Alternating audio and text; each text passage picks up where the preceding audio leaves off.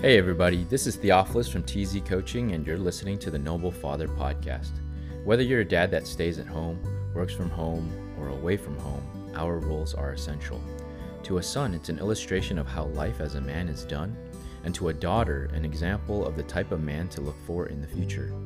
But in either case, a noble father stands firm for what he believes, leads with his actions, and embodies a healthy balance of body, mind, and spirit. He pushes himself hardest and commands his time respectfully because he knows how precious the present is. Join me as we discover what it means to live as a noble father.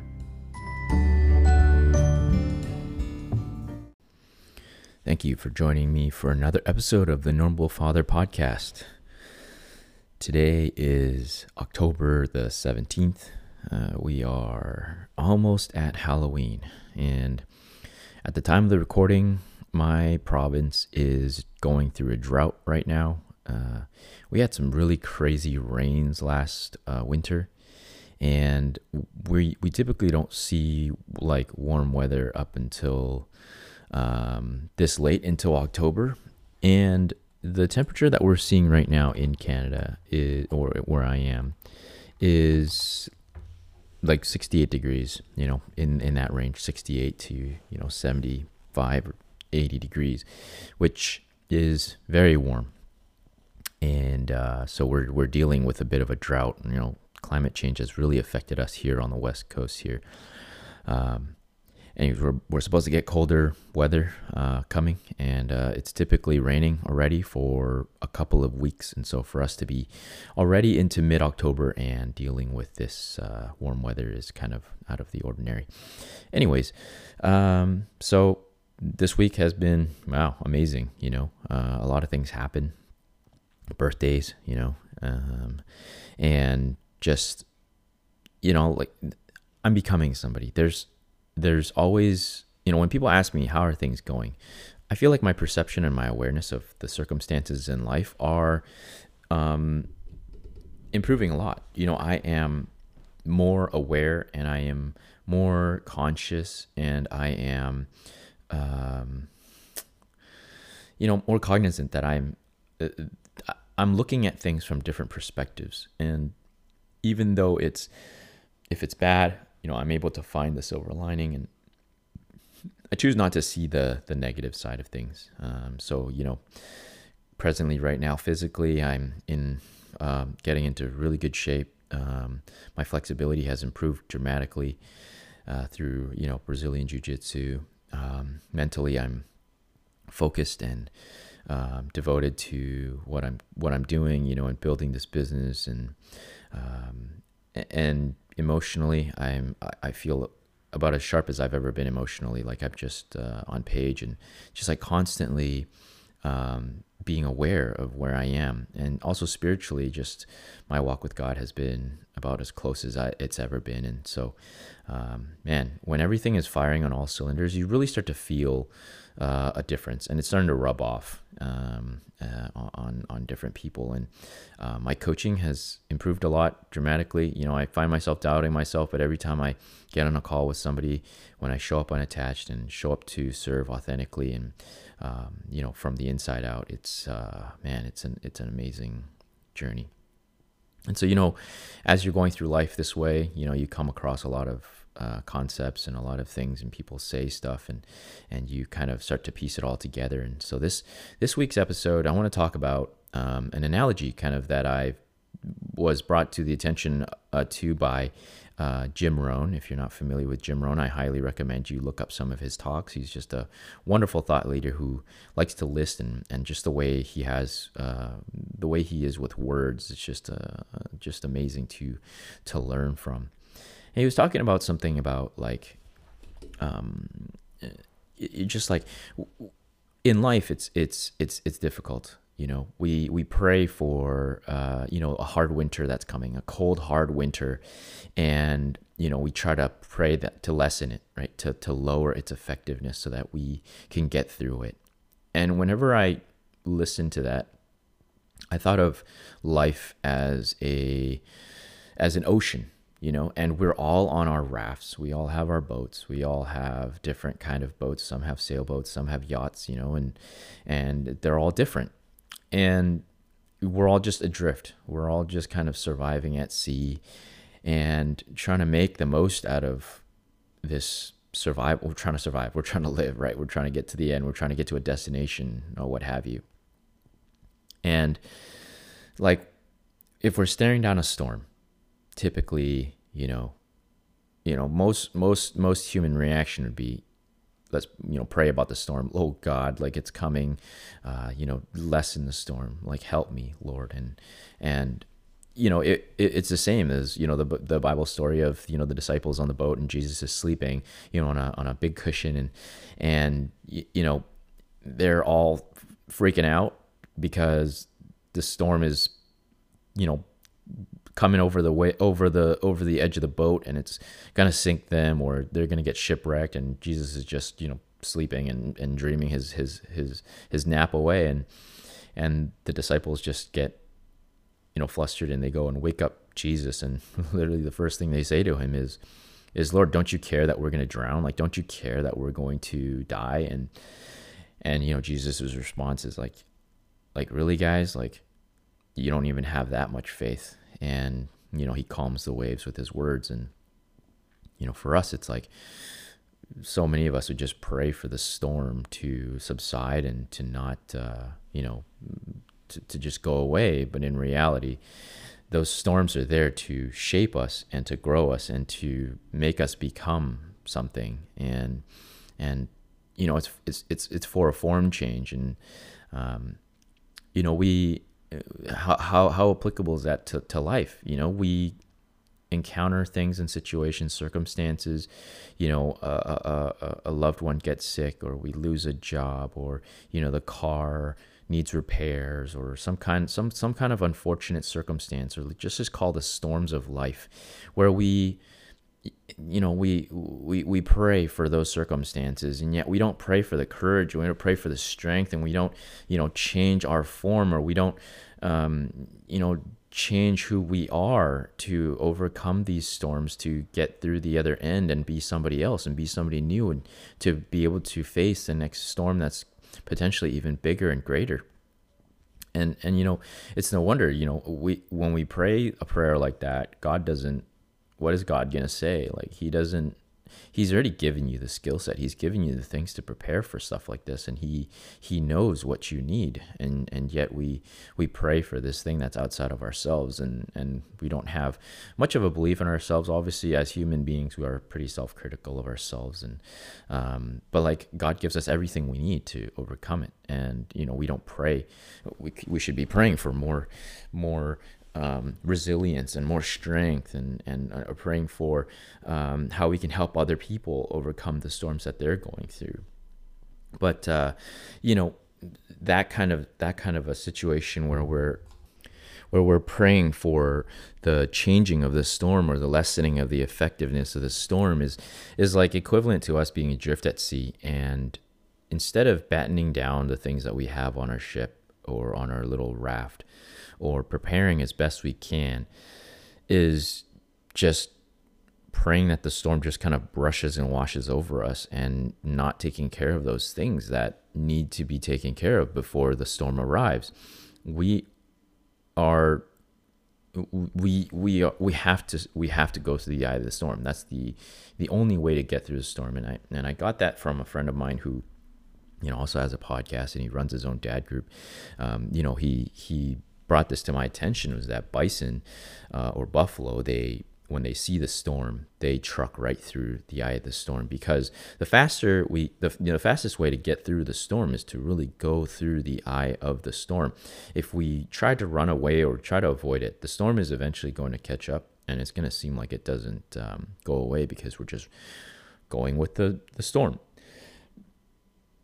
Excuse me. So one of the most interesting things about this kind of this adrift at sea thing, like I did some research, and just because this analogy was kind of in my head, and it was really I strongly believe it was a God-given kind of analogy to think about. There's a guy named Steve Callahan, and he wrote a book that's called Adrift, and Lost at Sea for 76 days. So you can imagine, just think about what 76 days is.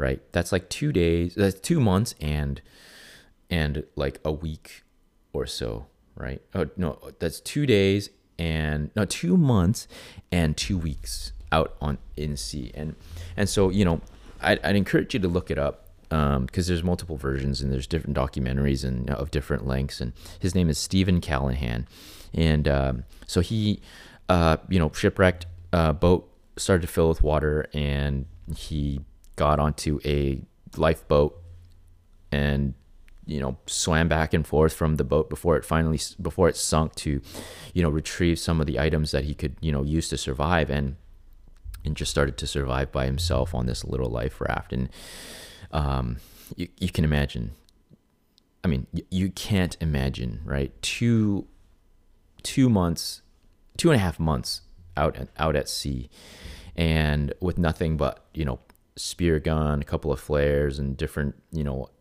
different things that he took from the boat. But still, just like that is a long time to be out at sea. And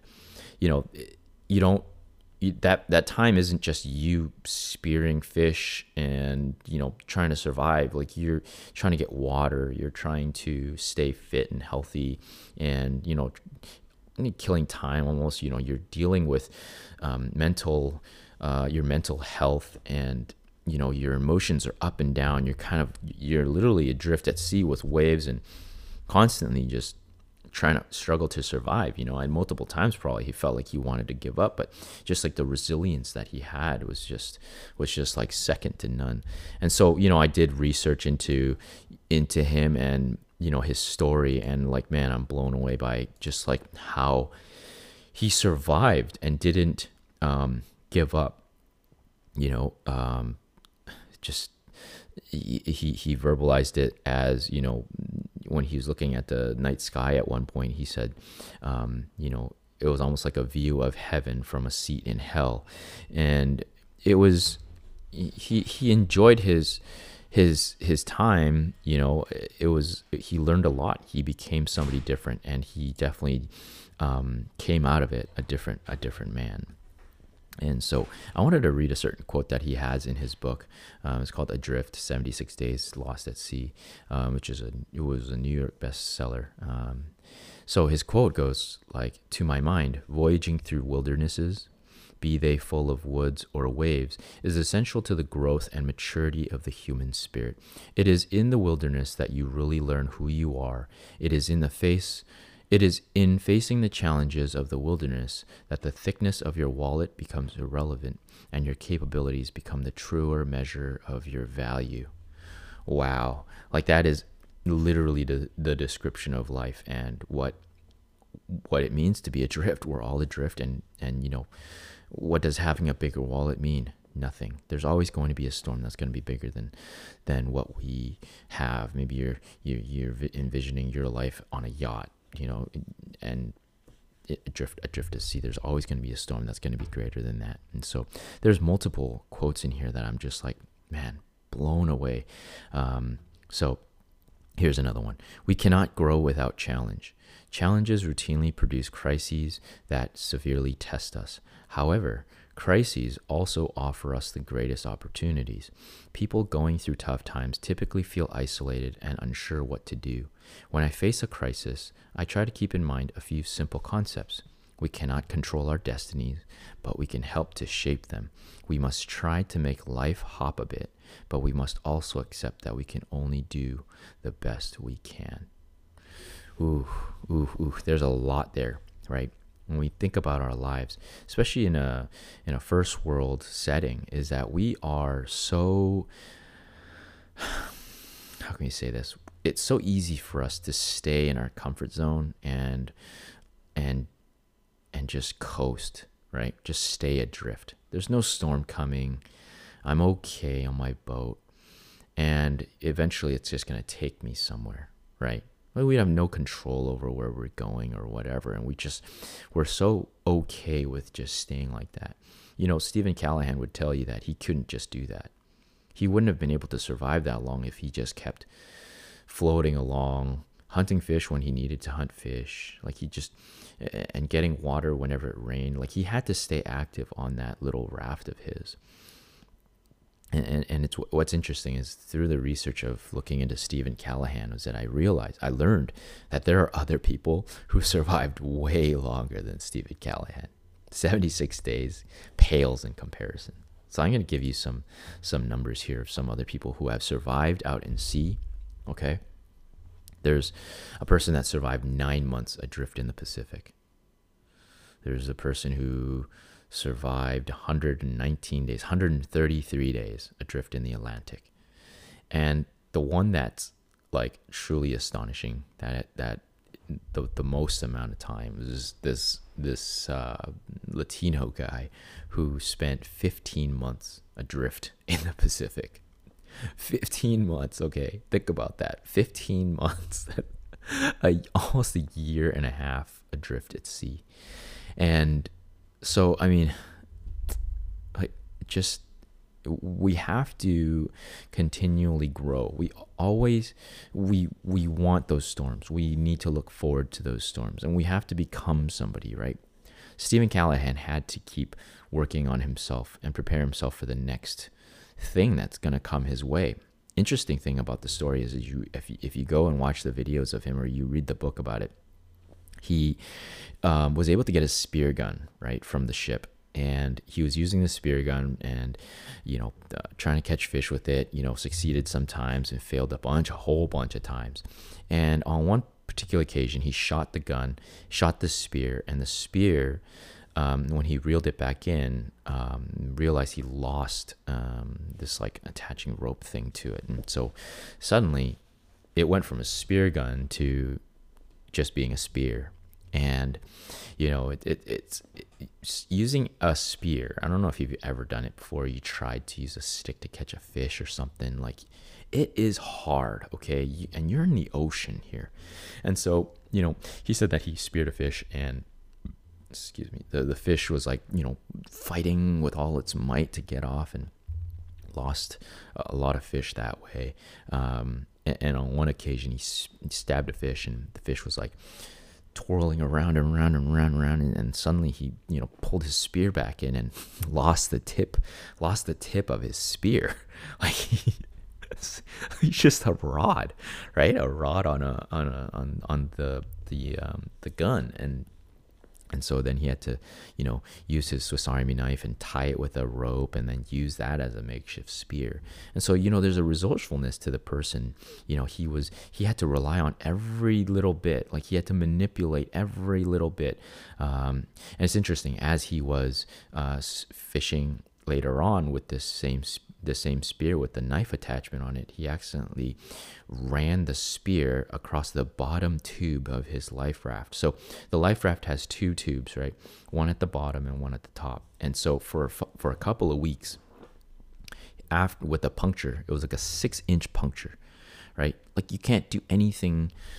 Like, what do you do? As soon as when I was watching that video and that happened, I was like, the guy's so screwed. Like, obviously I know the result already. Like, he's obviously around today to be able to write a book, and so that means that he survived. But like, in that moment, you're just like, man, it's so dire now. Like, when you look at it, it's so pathetic, because he's like, yeah, I can't even stand up, because it's essentially like I'm standing on quicksand.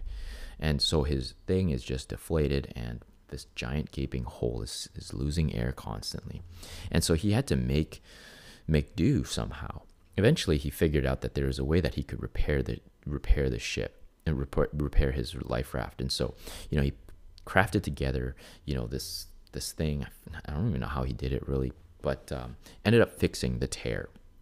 And the life raft also had a hand pump, which he used to pump back up. And so now he's back to normal. Like, he's fixed his situation. And like, then you're just like, wow, like, amazing, right? Like, what it reminded me of was like the Apollo 14 or Apollo 13, where they had to make repairs, and they had to figure out and use things that they already had on hand. There's nothing that's going to be shipped to them or sent to them. They had to use whatever was on hand to fix whatever it is the problem that they had. And it just showed how resourceful he was, and like how resilient we really are, because in those situations, I'm sure, every little bit could mean more time, right? It would give you more time to survive and to wait. the interesting thing about Stephen Callahan was that, in the course of him being adrift at sea, he encountered 9 different boats, and not a single one saw him. With his flares, the ships did not spot any of his flares. Back in the day, satellites were not monitoring this emergency position indicating radio beacon that, at the time, and his signal was just too weak, and he was just in a part of the ocean that was too empty, for airplanes to be flying across and stuff. So, he dealt with sharks. He dealt with, so many different things, like, trying to make water stocks, for emergency food stocks. He had to make repairs, right? He had to fix the boat. He had to learn he knew how to navigate, of course. He had to exercise. There's just so much stuff. He was just constantly, he wasn't taking his hits lying down. And that's what we need to do in life too, is that we can't take it lying down. We can't just wait, from one storm to another sitting in our comfort zone. We need to get out there, and we need to be creative, and we need to fix the problems that we have with what we have. We can't just, coast and hope that storm is just going to fly on over.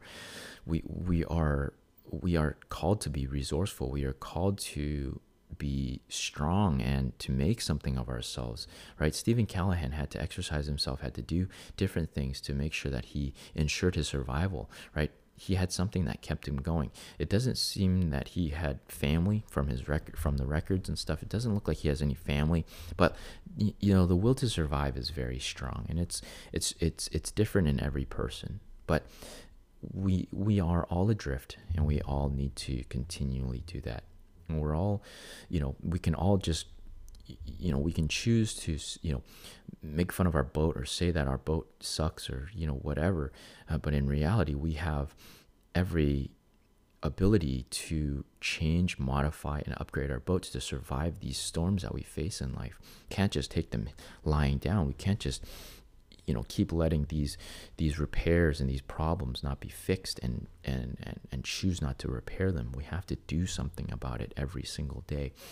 Like Jordan Peterson says, like, if you don't, I think it was Jordan Peterson, if you don't, tend to your garden, the weeds are just going to overrun it, right? Like, if you relax one day, eventually it's going to build up, and then you're going to be overrun. Your garden is just going to look like a weed factory. And so, the same thing in life is that we have to stay on top of it. We have to constantly do something. We have to constantly raise our awareness to the opportunities that are around us, to grow and to continually, to put ourselves in a position to flourish. We can't just take our hits lying down. It's the same as like praying for something to come, praying for new opportunities, but not doing anything to go out and seek it. That's if you think God works like that, man, I tell you to really think about like how it is that things happen, right? Do things fall from the sky onto your lap? Yes, but does that happen every single time? And if you think that God is giving you these storms for you to just ask Him to lessen the storm and not become somebody, not learn something, then you're sorely mistaken. I'm sorry. Oh, excuse me. So, I'm not really entirely sure where I want to go from here with this episode. I guess maybe just end it this way. Like, I think that there's an amazing opportunity in our day and age. There's opportunities everywhere. In learning about the computer, the personal computer, whether it's Apple or PC, they've made it so that they've given the power back to the people. And with the introduction of the internet, we're now at a place in time where we no longer need to rely on, other major corporations to, for our well-being. Back in the day, it was like power to the people, it's just power to the companies, and the people were just they just had to be at the whim and will of the corporation. But once the computer was invented, we were able to do things and take care of systems and processes. And then with the internet, to be able to connect with one another, we are now at a place where, we've been at a place where we can actually do something and not rely on anybody else, but our own will and of our own strength. And so you can make yourself anything you want. I mean, and there are people out there now that can use a singular app and generate revenue from that, and just use that as their livelihood, and live a nomadic lifestyle, have nothing tying them down. So can you imagine? You have all these opportunities now. Yes, the demands are higher. There's a lot more red tape and whatever you want to call it. If you're raising your awareness to those things, you're forgetting that there's wonderful and abundance of opportunities available to everybody to be able to make something of themselves. And so, if you're listening to this, if you have an entrepreneurial itch, I highly recommend you to dig deep into that. Don't just let that sit and go away. Sure, you might have a lot of options. You don't know what to choose, but that just means that you need to do some discovery. You need to look into it. And, one of the things that I find myself that I'm very good at is critically and creatively thinking of possibilities. And so if you are at a place where you can't clearly think about these things and you're not making breakthroughs in your thought, I'd highly recommend that you'd reach out and that maybe you just have a conversation. I'd love to help you break through and explore what does it mean? What is the thing that is going to this is the thing that actually I want to talk about is Jim Rohn. Jim Rohn said something one time where he was eating at a restaurant and the waitress comes over and orders the food, and helps him order the food, but then he also asked, hey, like, is what you're doing going to feed you and your family for the rest of their lives? And so, the waitress's answer is no. And so, right. And so, well, what's a follow-up question? And so it's like, what are you doing? Are you constantly looking for the thing that's going to feed you and your family for the rest of your life? And the answer to that is also very telling. Her answer was no, right? And so what are you doing? What are you doing then? You're just surviving at that point, right? And so I want to ask you that question. Like, is what you're currently doing something that's going to feed you and your family for the rest of your life? Just think about that for a second. You have time. You have an opportunity. You have the resources available. There are things that you can leverage to do and make those dreams come true. If what you're currently doing isn't going to do that, are you looking for it? Are you constantly becoming somebody? Are you making plans to get there? I've asked this question multiple times in the Facebook groups, and I've said it before on these podcast episodes, is like, people don't get creative. People get stuck, and they seem to appreciate or like to get stuck. They like to stay in those places. There's opportunities everywhere for them. But yet they hold themselves up on insurance. They say, oh, I got custody battles, I got this and that. And like, there's so much red tape and there's so much stuff getting in their way. Yes, every day, constantly, I get in my own head. I tell myself I'm not able to do this.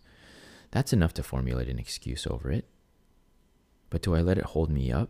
That's the difference between successful people and unsuccessful people, is that they choose to move past the fear, move past whatever it is that's blocking them, and try to make their way through it.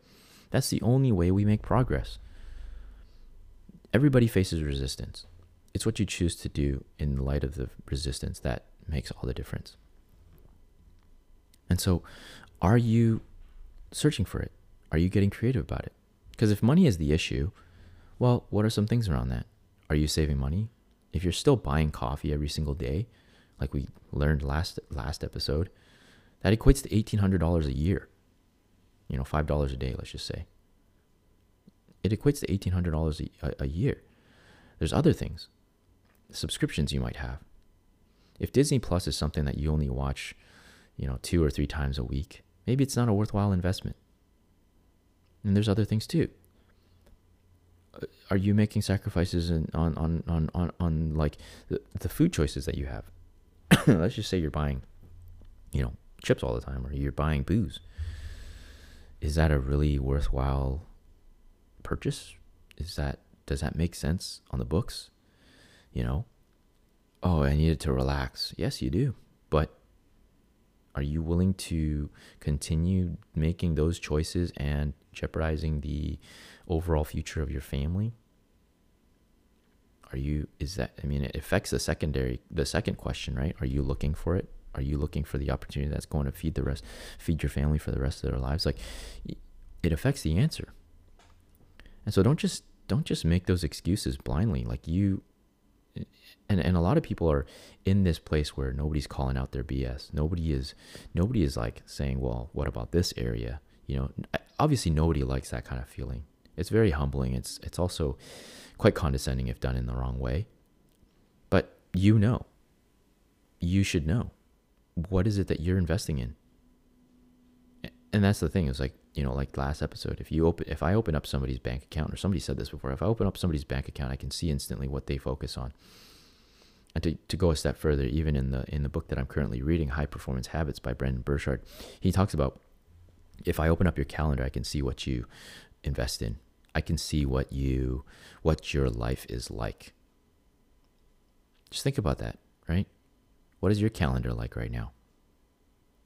Growing up in high school, I really hated the agenda. If you know what the agenda is, like kind of like your planner, and where you write down what you got to get done and the assignments and stuff. I think my brain never worked that way, and that's why I kind of struggled with the agenda. Obviously now, as an older gentleman now, and an entrepreneur, I do have to have my calendar because it keeps track of everything. And so I didn't understand the value back then, and I definitely suffered for it. But I didn't like it because it was a constant reminder of things that I needed to get done, and it was stressful. The agenda was a stressful thing for me, and I missed a lot of homework and stuff. But like, it was important. It was an important aspect, and I was never taught to frame it that way. I would encourage you to look at everything. Look at your finances. Look at your calendar. What are the habits that you currently have that you don't like? If you're going to the bathroom and you're bringing your phone with you, and this is something that I definitely still do, okay? I am by no means an expert whenever I talk about these things, like saying like I'm not the hypocrite here. I also do some of these things. So in talking to you, I am talking about myself also, is that, sometimes I go to the bathroom and I bring my phone with me, and, I can sit there for a longer time, and that time is valuable too. How much are you worth? Minimum wage. I don't know what the minimum wage is. Jeez, let's just look that up because I'm going to reference that a lot, right? Minimum wage right now in the United States, the minimum wage right now is $7.25. So in Canada, the minimum wage right now is $13.70 to $14.50, and by next year it's going to be $14.50 and $15. And so obviously in America that's different. I think it's like $12-13 for you guys, but your time is valuable too. If we're talking about a coffee, that's $5 per day. If your minimum wage is $14.50, you're worth a lot. You're still worth a lot, if you calculated that over the year. You obviously, forget about tax and all the deductions and all that stuff. It's still money. It's still worth, your time is still worth a lot. So if you're going to the bathroom and you're spending an extra 20 minutes or 5 minutes in the bathroom, there's a monetary value. There's a cost to everything. Just look at your habits. If you're playing video games up until, late at night, or you're on your phone constantly, before you go to bed, and it's taking up your sleep, that takes away from the effectiveness of your day. There's so much micro, macro level things that impact the overall picture. So I can't just look at a person's life and just say, wow, like things aren't going well. Your car's breaking down, or you have all these situations and scenarios and things that you're trying to get fixed and trying to break through. You got to look at the macro level, and like there's this premise of extreme ownership. It's like, well, how did you bring this about? How is this your fault, really? What are the things that you have done to get you to where you are? And I'm not saying it like in a sinful way or say like, oh, you deserve to be where you're at. Like, but our actions dictate our results too. Our thoughts dictate our results too. So how did we bring about this particular place that we're at? Because the Bible says you reap what you sow. Ask and it'll and the door, ask and you will receive, and knock and the door shall be opened to you. So what are you sowing that is causing you to reap this result? And sometimes it's like maybe something was sowed for you that you are now reaping yourself. Like there's that too, obviously. And maybe that's the thing for fatherhood, is that we have to remember that we're sowing seeds on behalf of our children too. Our actions and what we do as fathers also impact our children, and it'll impact what they reap also. So if you're, if a child sees a father being racist towards, a certain ethnic group, what do you think your child is going to do also to that ethnic group one day? It's the exact same thing. So what a father reaps actually causes a children to sow. What a father sows will cause what the children, will cause the children to reap something. And that should be doubly scary for you as a father, is that your words and your actions can sow something that your children can reap. And so even for yourself, if we even subtract the children, just think about ourselves. If we don't sow good seeds, we're not going to reap a good harvest. If you sow good seeds and you don't show up to water those seeds with good habits, what you reap will be affected also. So not only do we have to sow, but we have to show up, and we have to continue to nourish and to supply our seeds with good soil, fertilizer, opportunity to grow, right? There's a component to showing up. We have to show up. Just like this life raft. We can't just let it stay adrift. We can't just take our hits. We can't just lie down and hope that the water is going to carry us and coast us somewhere. In 76 days, that guy traveled 2,000 miles. Yes, he was coasting, but along the way, he had to do stuff. He had to fight off sharks. He had to do all these other things to ensure his survival. And that's what we must do as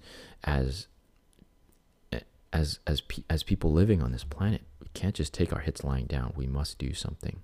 We must stay on top of it. And so that's my encouragement to you. Hopefully I'm not I've been going back and forth, and these episodes are recorded in flow, so I'm not preparing very much of anything. I did do some research into kind of the story of Stephen Callahan. I highly recommend you look it up, and maybe I'll include that in the show notes, and you can go have a look at that, because it's an amazing story, and maybe one that you can even share with your children, because it's a great lesson to teach them, hey, life is like this. And there are different lessons that we can draw from that kind of experience, and to learn from somebody else's trials and relay it to real life, because and that's really how we learn, is we are able to draw conclusion connections and distill knowledge that is applicable to us. For me, when I listened to it, it was like, wow, this is applicable to life. And we're all kind of shipwrecked and all kind of floating along in the ocean and trying to make sense of this life that is so complicated at times. And so definitely take that into consideration, and hopefully that helps you in your life. I do love to help people and get them to think creatively and critically. It's this thing of two people working together, kind of spiral off of each other, you feed off of each other, and you guys kind of grow together. And it's like, what you give back to me, I can feed back to you. And there's kind of this like slowly kind of molding of this idea that comes together. And so a few things that I'm working on outside of these podcast recordings is I'm looking to put together a membership course or or a program, and I'm going to be moving forward with that. I do want to write a book eventually, and actually aiming higher. I want to write a New York bestseller, or New York Times bestseller. And then another thing to update you on is that we're looking to do retreat for our Noble Fathers, and so our Noble Fathers group. And so that's the meetups that we've been doing on Zoom on Thursdays. A bunch of the guys and us want to get together, and it looks like we're going to try to find a place that's central, near, mostly on the East Coast. And so we're choosing potentially that it's going to be Tennessee. And so if you're interested in that also, do reach out to me. It's going to be interesting to see what it's going to be like to finally meet together in person, because there's really something about it whenever we're in the presence of each other's company. It's different from Zoom, and it's almost as if, wow, you're everything I thought you were, and so much more. And who you are online is really who you are in person, and that's a great feeling to be able to have a brother's embrace and to spend time together. So until next week, enjoy your week. Find things to learn from. Continue to grow. Step outside of your comfort zone. Don't stay in the familiar. The familiar does not serve you. It does not grow you. We are called to be in the forefront and always stepping outside of those zones. And so hopefully that serves you. And until next time, bye for now.